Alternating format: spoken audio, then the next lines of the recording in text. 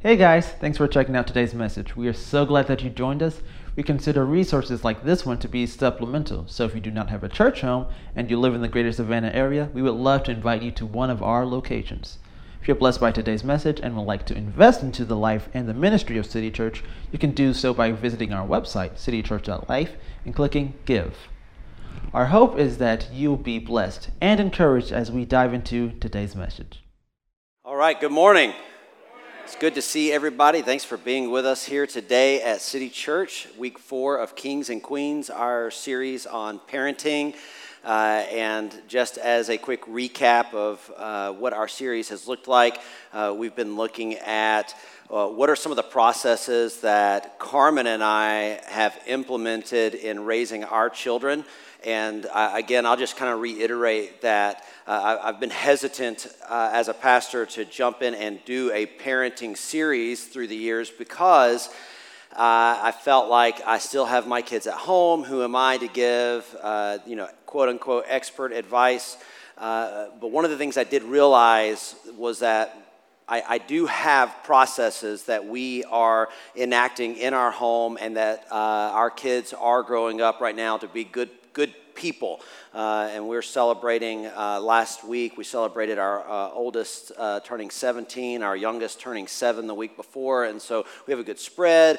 And I thought, you know what I can do is I might not be able to tell you how to correct a behavior maybe that you're walking through with your children, but I could give you some insight into how to live your life so that you're doing the best you can to enable them for success. The first week we talked about setting goals and how important it is that in your own life you learn how to set goals and see goals through from beginning to end.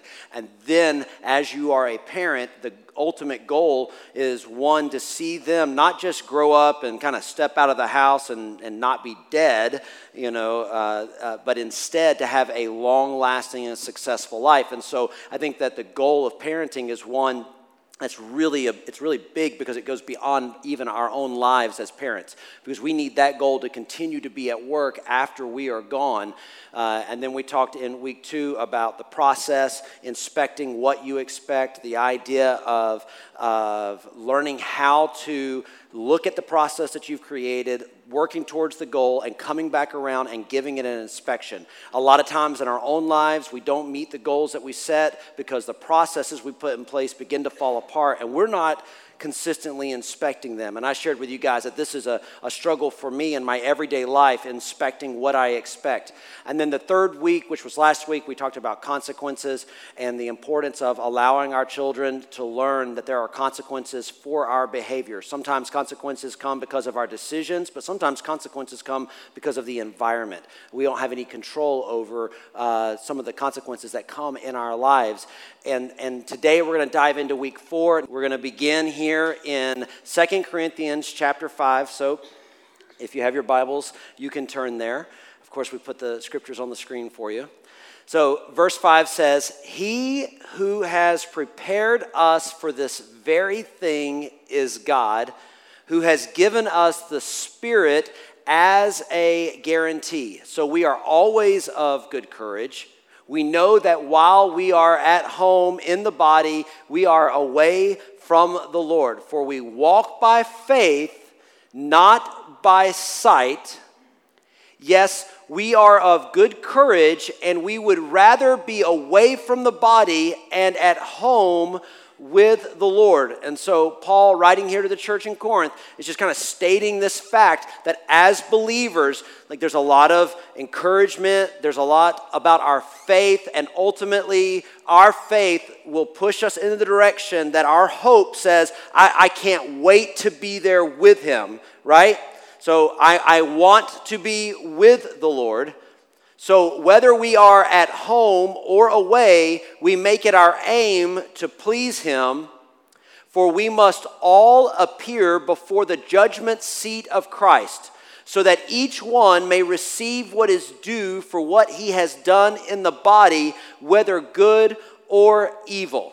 So today, what I want to talk to you about as we wrap up the content of Kings and Queens is that as a parent, I am preparing my children to do something that I'm going to do, and that is to be standing alone before the Lord one day.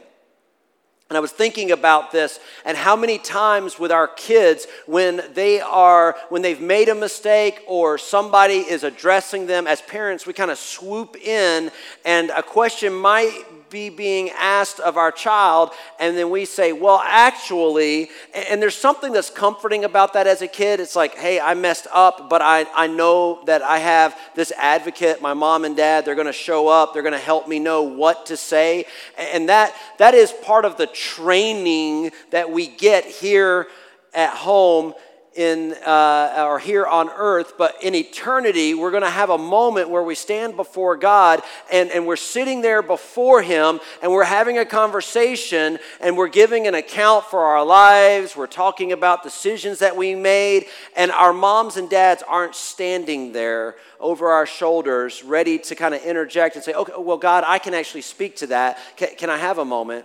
It doesn't work like that. And as I reflected on this over the past few weeks, I was thinking about that when I think about standing before God, I honestly just naturally am brought to a place where I imagine myself standing before God and nobody else is standing beside me. I've never thought about an encounter with God at this point of what we call the judgment seat, where I thought, man, everybody's going to be there making excuses for everybody. I've always just somehow deep inside just known that it's going to be me and God. And so as a parent, I want to prepare my children for that day. I want them to be prepared so that the day they stand before God, when I'm not there to wipe up their messes and pay for their mistakes, that they are able to do so in a manner where the reflection of their character is translated to, well done, good and faithful servant. And so I'm tasked with that as a parent, but I cannot effectively do that, and listen to what I'm saying, I cannot effectively do that if I am not ready for it. If I am not ready to stand alone before the Creator, listen, I can't get anybody else ready for it. And so I have to take serious the life that I live. And so I want to dive into this idea of how I prepare to stand before the Lord. And so when we understand about this idea of judgment seat, and this really isn't the crux of what I'm wanting to be today, but I want to just kind of paint this picture, is that we see this judgment seat as being a place and a time where the things that are true about who we are laid out, right? This is where we get to our real reputation, where we come to the place where our true reputation is known. When I think about reputation, I think about that scene in Fast and the Furious. The first one, remember, where they're racing for slips and the deeds to their car, and Paul Walker's character is like, you know what, I don't want your car, I just want your respect if I beat you, right? And how important it was to him to be able to have respect. And I think that that's a really good picture of our culture and our society, because we want to be respected. The problem is the things that we want to be respected for vary greatly. Some people want to be respected because they want people to be afraid of them. They want people to look at them and have a type of fearful respect. And other people, they want to have a type of reverent respect. They want people to know that they are respected because they are the type of person who does what's right. And then there are people who work really hard to manipulate their reputation. And so they work with little areas of deceit behind the scenes to create an image of who they want to be, but they aren't. And you know, we kind of get into this whole philosophy of just keep saying it, you know, profess it over yourself until it's true.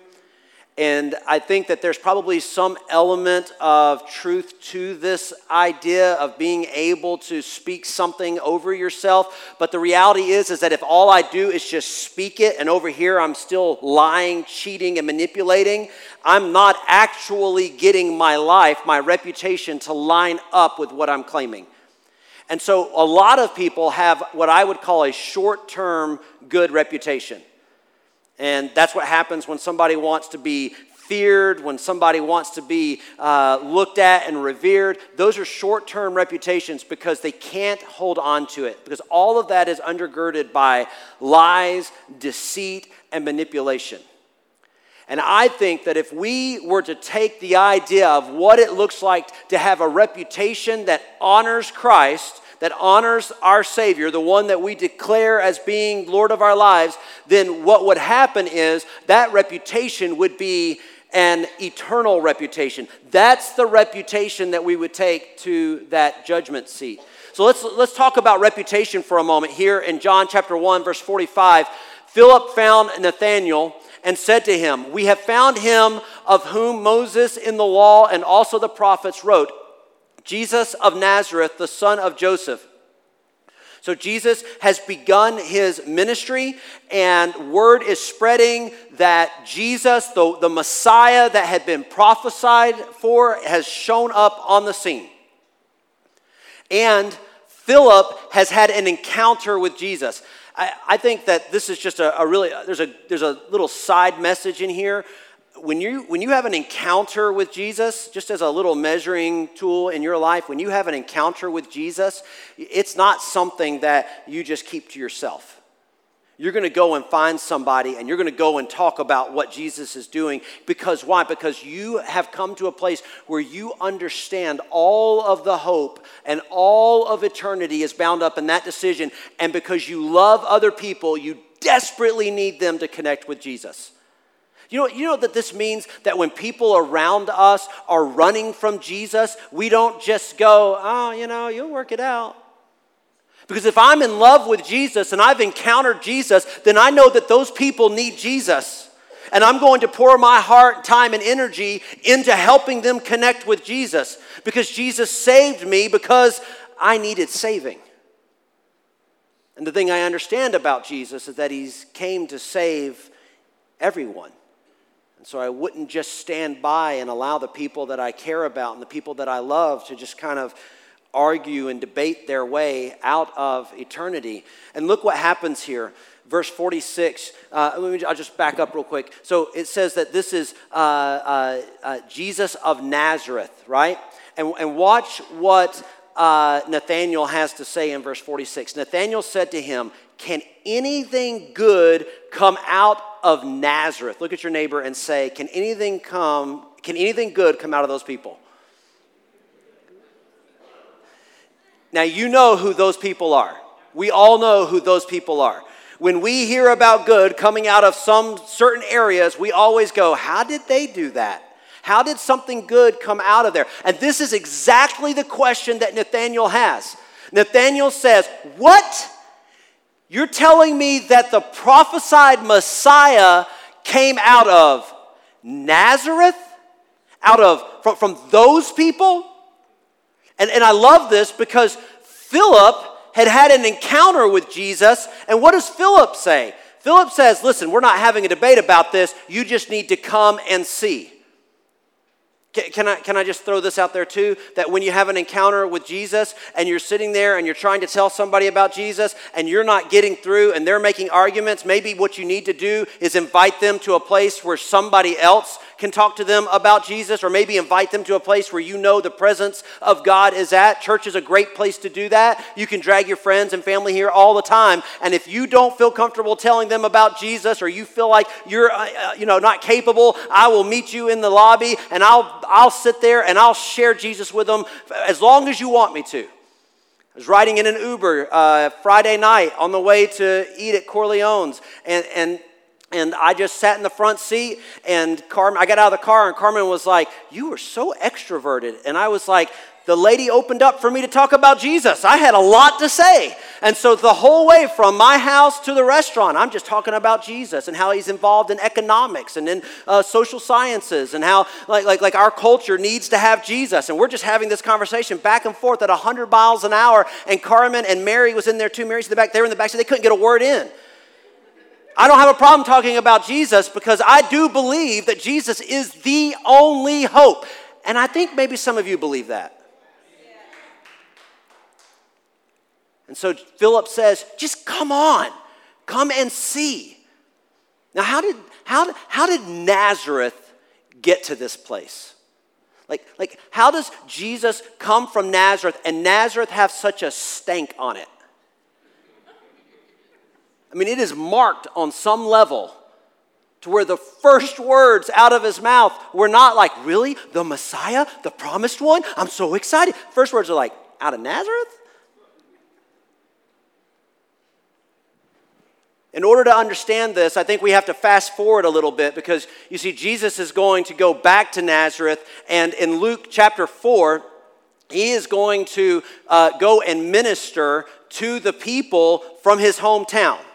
Now, we've all kind of heard this idea about how difficult it is to find success at home, right? To find your footing and to be declared as successful among the people who have known you your whole life, right? I mean, there's something about going back to mom and dad and walking into the house, and it doesn't matter that you're a 40-year-old man with 4 kids. I mean, I'm not talking about myself. And they come and they still want to be mom and dad, and that's okay. I get it because they're mom and dad, and I have children, but there's just something. It's like I'm still that same Jim who one time said he was getting off of work and that he was working late and actually got off and went bowling with his friends. I was super rebellious, guys. I'm just telling you. I was all up in it. I came home. My mom and dad were sitting on the front porch, and they were like, what were you doing? I was like, bowling, right? I got grounded. It was terrible, right? I was a bad kid, all right? I was bad. But you come home and you're still that guy. And Jesus has all of that to overcome, right? On top of whatever's going on in Nazareth. So this isn't just that Nazareth has an image about itself that they've created, but this is also, these are home folk. These are people who saw Jesus running around on the street. They probably told him, hey, no running in the temple. You need to slow down. Don't wipe that donut on the wall, right? I mean, that's always going to be Jesus. You're going to run by, and they're going to go, I remember him at temple when we were doing worship, and he was crawling underneath the pews in there and the seats, and he took his crayon to the wall, right? And then we would just turn around and argue, well, then if Jesus did it, it wasn't sin. So we just need to go get our donuts and smear them all over the place, but that's not the case, right? So Luke chapter 4, he comes into temple and he sits down, and it says, as was normal for him, and he's given this scroll from the prophet Isaiah, and I'm not going to read the entire text here just for the sake of time, but I want to read this. Luke chapter 4, verse 18. So the Spirit of the Lord is upon me because he has anointed me to proclaim good news to the poor. He has sent me to proclaim liberty to the captives and recovering of sight to the blind, to set at liberty those who are oppressed. So he's reading from the scroll, word for word, what the prophet Isaiah had written, right? Verse 19, to proclaim the year of the Lord's favor. Jesus gets done, and he rolls that scroll up, and he's sitting there among all of those friends and family, and he says, this prophecy is completed because I'm here. Those are pretty bold words. And you would think that the immediate reaction would have been, no, that's blasphemy. But that wasn't the immediate reaction. The immediate reaction, the verses following tell us that they begin to go, they were amazed. Is this not the son of Joseph, Mary? I mean, is this the guy that we keep hearing about? And what turns from, this is just Jesus, turns into fandom, right?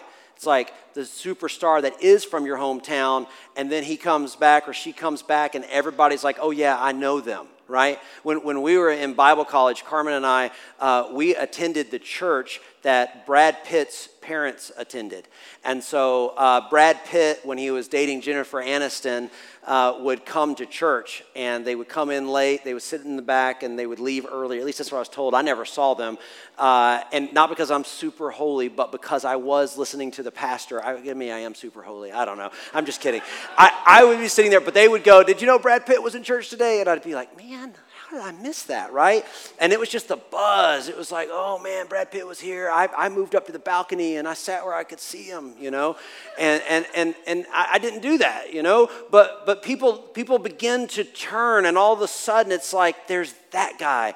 And Jesus addresses that. And Jesus says, listen, I know what you're already thinking. What you want is you want me to perform one of these miracles that I have been performing around town.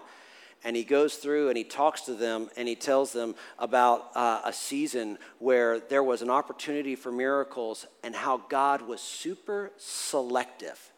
Because why? Because miracles don't take place. I want you to hear me right now, because a lot of times we become guilty of this. We become guilty of this. We connect our faith to the necessity that at some point soon there's going to be a miraculous sign or wonder. And Jesus responds, and this is what he says. He says, the work of God the Father to transform lives is an act of grace, not an act of entertainment. And these people flip their lids. The scripture says that they seek to kill him. Because Jesus takes something as important as religion was to them, and he says the real reason that you're even sitting here right now is because you want to be entertained by the signs and wonders of God. And this Nazareth begins to take and chase Jesus. Now, the scripture says that Jesus was empowered to be able to just walk through their midst. And let me tell you something. In the middle of them being desperate for a sign to see something miraculous, their hate prevented them from seeing it. Their selfishness prevented them from seeing it. Because Jesus miraculously walked right through the midst of them to not even be seen. Can I just tell you, in your life, don't let your selfishness, your own conceit, your own desires make the miracles and the wonders and the expression of Jesus become invisible, so that the sign is that he walks right past you and you don't see him.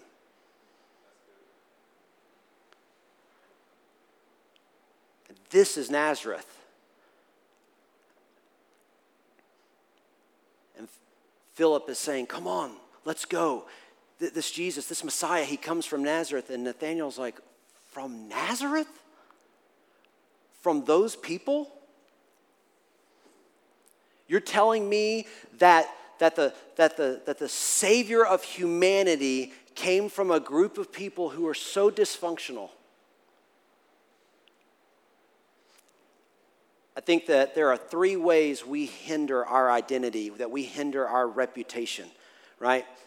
Three ways that we spoil it when it comes to being people of integrity and positioning ourselves to have a reputation of being godly people. And we may not do all of these. We may do a mix of them or one of them, but let's take a look at this. So sometimes we see ourselves as exempt from the entirety of God's expectations. Sometimes we've had an encounter, we've accepted Christ to be Lord of our lives, or can I tell you, what's even worse is when you have somebody who grows up in the church and they don't have an encounter with God themselves. They're the first to walk into this type of corruption in their identity, in their reputation. They begin to see themselves as exempt. Can I tell you, if you've been a believer for a long period of time, it does not exempt you from portions of God's word. And that's why the scripture tells us that one day we're going to stand before the judgment seat of Christ, because we're going to give an account for the things that we said and the things that we did. This isn't this legalistic idea of like, oh, well, you had 3 strikes and you're out. That's not what we see here in this judgment seat. This judgment seat is about us coming and giving us an opportunity to explain why we did it.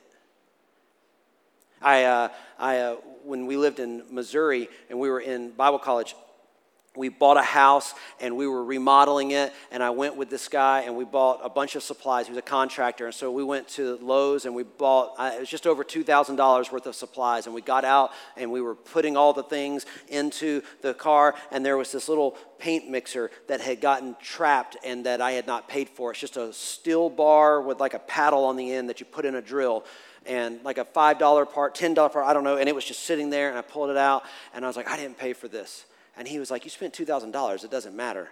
And I was like, no, you know what? I don't want to stand before God and give an account for a paint stir. Like, I don't even want to have that conversation, right? A Ferrari, now if they had left a Ferrari in there, I would talk to Jesus in advance, right? Maybe. But this is a paint stirrer. And I'm just saying, like, how many of those little compromises do we make in our lives where we go, it's no big, it's nothing, but it's stealing. And one day we stand before God and we're his children. We're loved by him. We're wanted by him. And we get to explain to him, really, a paint stirrer? Do you not remember? You couldn't pay your rent that month. I gave you the money to pay those bills and enough to go buy the supplies. That extra $5 was in the check that I sent. Why'd you walk out of there and not pay for that? And these little small principles become big pictures of our character. Right? And they become a picture of our identity. And too many times, we as believers get comfortable in this idea, well, I'm saved, so I'm good, and then we just begin to cross lines. And can I tell you what happens when your identity corrupts this way? You lose it all and you walk away. Because you begin to go, well, where is God at? It's the same for number 2. Sometimes we see ourselves as better than others. So therefore, we're more deserving. So in the first one, right, there's this idea that I'm exempt. And I think that's what's happening there in Nazareth. They're sitting there. Some of them are going, listen, we're already believers. That's good. You read Isaiah. That's great. Show us some miracles, right? And then the second group of people who were probably sitting there are like these people, right? And they think of themselves as being better. And Jesus goes through and he talks about how that in the time of Elijah, there were plenty of widows, but it was to one specific widow that God showed up and did something miraculous, and yet none of the other widows had their needs met. And whose responsibility was it to meet the needs of the widows to begin with? It was never God's. It was theirs. The responsibility of meeting the needs of people who are hungry in our neighborhoods is our responsibility. You do a disservice when you go and get down on your knees and say, okay, God, I hope that you're going to make a way for them, and then you get up to your buffet. And that might be hard, and that might feel harsh, but it's a reality. Now, there's a difference between somebody who's hungry and in need and somebody who won't work and won't take care of themselves, and the Scripture does a great job at laying those examples out. But when we come into a neighborhood that's oppressed or depressed, where there is poverty and people are not able to meet their needs, before God's sitting there going, I already gave you all the resources. I already answered this prayer. I answered it 2 years ago when I gave you a promotion so that you would have some resources in the bank so that when you came to this place and you saw that child who needed food, you could go and buy groceries. But somehow, our identities corrupt because we see ourselves as being more deserving, because we see ourselves as being better. I think there were probably some people sitting there in the temple that day in Nazareth who saw themselves as elitists. Yes, I'm a child of God. It's all taken care of. And because I'm a child of God and you're the Messiah, your job is to do what I ask you to do. Jesus says, I'm not here to entertain. And I think a third hindrance that we have sometimes is that we see ourselves as so unworthy, we can't believe God would bother with us. I think that some of us have walked through some things, some shame in our lives. We've made some decisions, or maybe somebody's made decisions for us. Maybe you've experienced hurt physically, emotionally. Maybe what seemed like innocent fun to somebody 15 years ago destroyed your insides. And you really sit there, and at the end of the day, you're convinced God wouldn't show up anyway. Because why would he have anything to do with me? Why would the God of all creation who let that happen show up here today? Can I tell you that that's not the God that we serve? The God we serve is here. He says, I stand at the door and knock. And too many times we're missing it because we're just hung up on the brokenness. And Jesus is walking all in our midst, ready to do the miracle, ready to heal us, ready to provide, protect, restore. And what's happening is we're so upset and convinced God's not going to do anything that we're missing every moment of it. You see, if you are struggling with your identity in Christ, it may not be because of sin in your life. It may be a lack of faith in your life. Sometimes we look at our relationship with God through who we are, and we go, nothing's happening. I'm not feeling God. This God that I'm claiming to serve, like where is he at? And we go, well, it's just, I'm probably just sinning, and it's just, God, what's wrong with me? Why can't I fix this? And because we get caught in that cycle, we begin to go, well, God, if there is a God, he must not care about me because I can't get out of this sin. I can't break out of this sin. And we're so caught up in sin. We're so caught up in sin. And all we need is just a little bit of faith, and God will take care of the sin. All we need is a little bit of faith. All we need to do is say, no, absolutely not, beyond a shadow of a doubt. I might have an addiction in my life. I might be wrestling with life and death right now, but my God is big enough. He's capable. He will show up. He will set me free. I will experience it. And it's in that moment that all of a sudden things can change and your identity can find restoration. A lot of times our identities take these really major blows because we wrestle with rejection, right? And I just want to tell you that you're not the only person that's wrestling with your identity. And a lot of times rejection is just often misguided projection. The reason that people will reject you a lot of times is because of what's going on inside of them. And they just project that out onto you. And they do a good job at making you feel worthless, but the truth is they feel worthless inside. I never believed this when I was a kid, and I would come home and somebody would have been picking on me or whatever, and my dad would tell me, you know, son, that they probably are a wreck inside. And the reason that they're mean and filled with hate is because they're broken and all they know is hate. And so the hate that they're pushing out on you is not a representation of what's wrong with you, but it's a representation of all they have inside of them. And I think that if in our own identities we could get a hold of this, if we could understand that when we're walking through life and somebody's rejecting us, it may not be because our identity has an issue. It's most likely because that's all they have in their identity to hand out. And then there's the problem with social pressure. I don't know if you're familiar with the TV show Brain Games, I think it's called. And this TV show, they did this little test. And it's funny because I had two people tell me about this test at different times in the last week. But they do this test where they bring this lady into, I think it's the waiting room of like a doctor's office, and the room is filled with people, and she comes in, she sits down, she's a new patient, and then they have a bell that rings, and everybody in the room stands up when the bell rings and then sits down. And somewhere around like the third time, like she thinks like this is a thing, and so the bell rings and she stands up. Nobody's told her to stand up. She just sees that this is what people are doing, and she sits down, and then one by one, all of those people leave until she's the only one in the room, and the bell rings and she stands up and then sits down. And then somebody else comes in the room who's completely not a part of the experiment in the sense of being in on the information, and they come walking in, they sit down, and the bell rings and she stands up and sits down. And the room begins to fill up, and somebody says, "Why are you doing that? Why are you standing up when the bell rings?"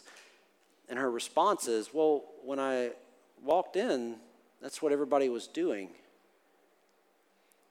You might think that you have this rock solid character. Can I tell you? You might think I'm a strong, independent individual. But if you are naive to social pressures, you will just find yourself conforming.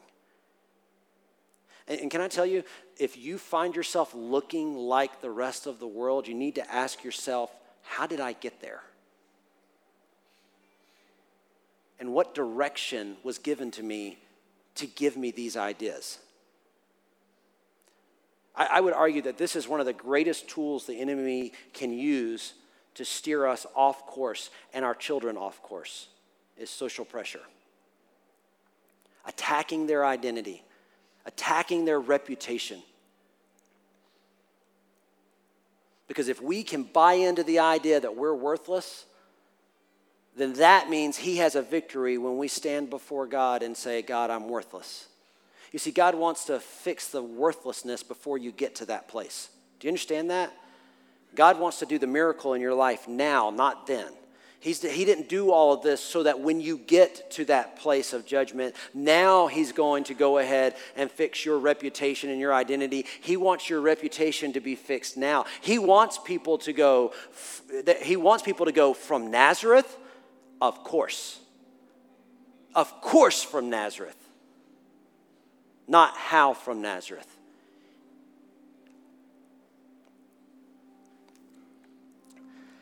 This is really important for you today.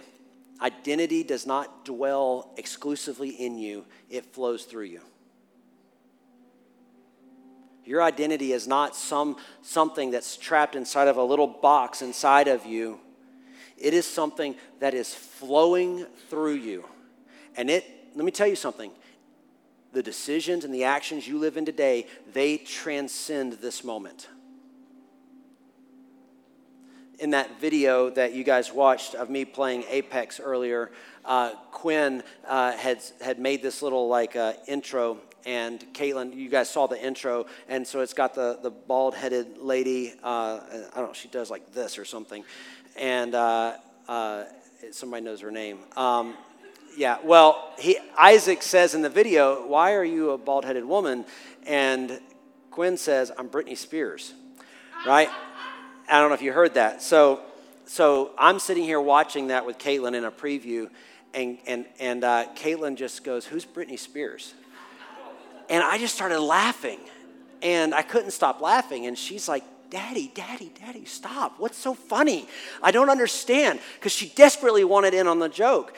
And I was like, I don't know how to explain it. It's like there's a lot of funny things happening there. I'm old enough now that you don't know who Britney Spears is. That's funny. You know what I'm saying? The fact that you don't know who Britney Spears is and you don't get the ball joke, that's funny. And Carmen was asleep on the couch. This is a true story. This is as true as it gets. Carmen was asleep on the couch. It was bedtime, and so we're trying to get up, and I'm laughing, and I can't stop laughing at this. I don't know why it was so funny.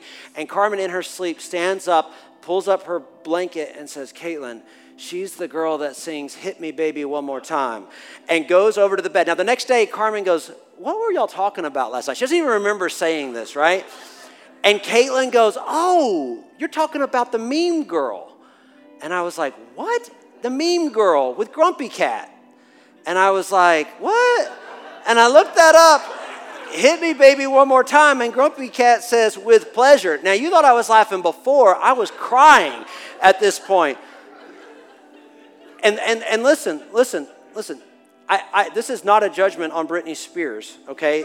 When you are somebody who moves into a place where, especially with social media, there are slants like crazy. So I can't speak to her character or anything.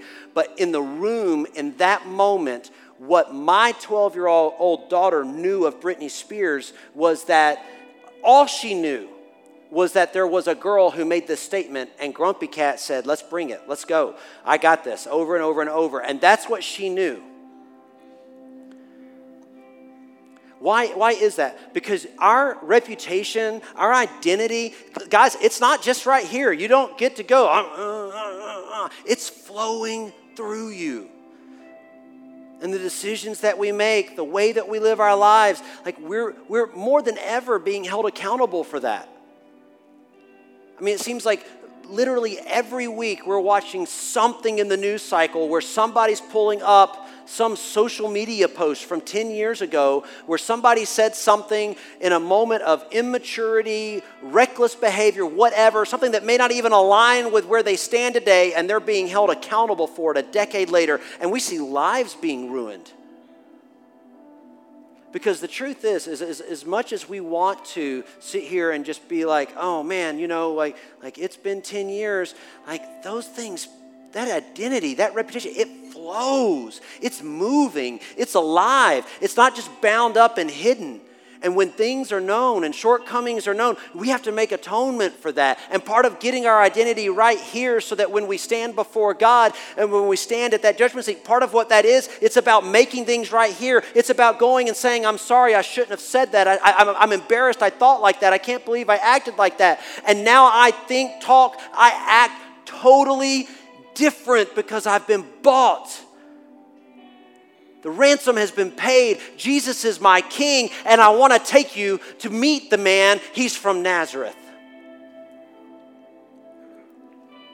So it doesn't matter what someone thinks of you.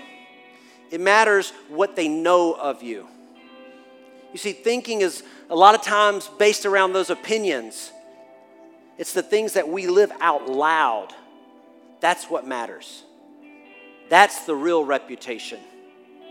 It's when people can see, experience the depths of who you are. So what does this look like? Let's go to John chapter 1 here in closing, and let's just look at this. Verse 47, Jesus saw Nathanael coming toward him and said of him, behold, an Israelite indeed, in whom there is no deceit. Nathanael was being totally transparent and honest and said, from Nazareth? And Jesus, being the Son of God, who knows no sin, sees Nathanael coming and says, that is the type of Israelite that all of you should strive to be like. That is a man of no deceit. While Jesus will move through the mess of Nazareth, once you get to the other side, he will also, while he'll call you out of it, he'll set you apart and make you known. And here comes a man walking down, hesitant because of what he knows of Nazareth, and Jesus calls it how he sees it. And this man's reputation precedes him. How is that? Well, he's Jesus. In verse 48, Nathanael said to him, how do you know me? Jesus answered him, before Philip called you, when you were under the fig tree, I saw you. Can I tell you, when you're living it, when you're doing it right, people see it and they know it. People see it and they know it. Nathanael answered him, Rabbi, you are the Son of God. You are the King of Israel. Jesus answered him, because I said to you, I saw you under the fig tree. Do you believe? Now watch this. He says, you will see greater things than these. So he says, do you believe? Because if you believe, if you'll be the man or the woman of integrity, if you'll walk in an identity that is right standing here in today, then let me tell you, you will see greater things than the amazement that brought you to faith today. That moment that connected you to Jesus, if you'll walk it out in faith and believe, he says you will see greater things than these. And he said to him, truly, truly, I say to you, you will see heaven opened and the angels of God ascending and descending on the Son of Man. And this is what I want as a father, is to raise up kings and queens that see heaven opened. I want my children to experience the grace and the mercies and the richness of God in this life and to dwell with him forever. And I know that if I have any chance of getting them there, I've got to walk it out, not for the duration of 18 years while they're in the house, Can I tell you that's garbage? Because I'm talking about lifestyle, not seasonal style. Seasonal style is like skinny jeans and bell bottoms. Lifestyle is being clothed, right? Lifestyle. I'm doing this until I draw my last breath. And my children need to see that in front of them, because that's what I'm calling them to, so that they'll experience the mercy of God for eternity. Let's stand to our feet this morning as we close. If you would right now, with every head bowed and every eye closed, I just want to give you an opportunity to reflect on the word today. If you're in this place and you're a believer, and you would say that you know Jesus as Lord of your life, and you would say that today you want to see God restore some things that you've been believing you need to let go of so that God can work inside of you. And you say, God, today I'm going to let go of those things because I want my reputation to be a reputation of being a follower of Christ. I want my reputation to be one that I love you and I'm desperate for you, because I want my friends and my family to see an open heaven. I want my friends and my family and my children to know you, Jesus. So I need my reputation to be one that I am a passionate server. If that's you, I want to pray with you right now, just where you're at, heads bowed, eyes closed. Maybe you're even online right now. Just take a moment, and in this moment, just pray and say, Jesus, I let go of those things that I have believed about myself that I know are a lie. I know that they're a lie because your word tells me that they're a lie. I have positioned myself to be exempt sometimes from your word, and I repent of that. And today, Jesus, I invite you to do a new work inside of me. I invite you today to begin to help me develop a reputation for serving you that precedes me, that helps me to win others to the kingdom.